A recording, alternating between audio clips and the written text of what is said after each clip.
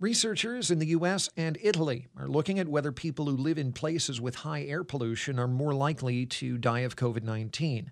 A Harvard University study of particulate matter in 3,000 American counties found a correlation between pre-pandemic pollution increases and higher death rates. Two Italian universities found a similar pattern. Scientists and logicians know that correlation does not imply causation. The Harvard study is being peer-reviewed. Nick Schreck is an environmental law and policy expert at the University of Detroit Mercy. He says air pollution has been shown to cause other health problems or make them worse. We know with a great degree of confidence that increased air pollution, things like particulate matter, which are the really small, fine particles in the air that are released through exhausts from trucks and vehicles, as well as from smokestacks at power plants or major manufacturing industries, that air pollution leads to death. It leads to millions of deaths across the world every year. And that air pollution here in the United States certainly leads to higher instances of things like asthma, other respiratory difficulties. And we also see a relationship between air pollution and other negative health outcomes. So, when we look at things like hypertension or we look at things like diabetes, a lot of these things are traced back to issues related to environmental pollution. And so with COVID-19 and the coronavirus, we know that things like asthma, hypertension, diabetes, these other underlying health issues, they make the disease much more harmful and much more fatal potentially. Well, and we certainly know here in Detroit that pollution has been a big problem in the city for years.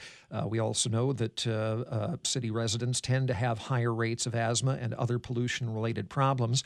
Detroit has seen more than 1,000 COVID-19 related deaths, but even though we can't conclusively say yet that pollution is a factor in those COVID-19 deaths, it is plausible to look at that anyway as a possibility, isn't it? Absolutely. And if we look at where there have been major epicenters of COVID-19 around the world, Northern Italy, that is a major industrial zone in Italy where they have high levels of air pollution. New York, New York City has high levels of air pollution, including high levels of particulate matter. Of course, as you mentioned here in Detroit, another great example of an area that has struggled with air pollution. And again, where we have a population that has high instances of underlying health conditions that make COVID-19 more fatal. A lot of those are related to pollution. Of course, a lot of those are related to other things like health disparities, racial disparities in our healthcare, lack of access to healthcare providers, all of these things that we know many people in Detroit struggle with. Those are all factors that lead to higher death rates from COVID-19.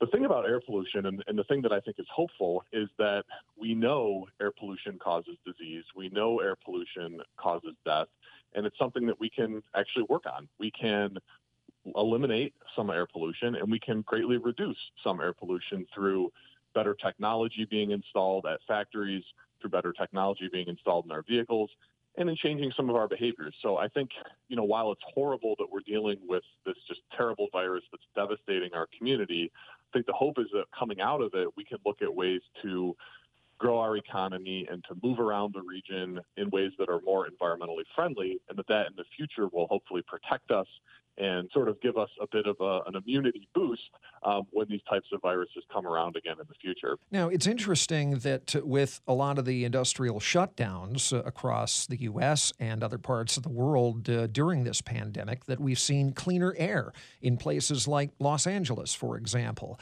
We're also seeing certain environmental regulations being rolled back.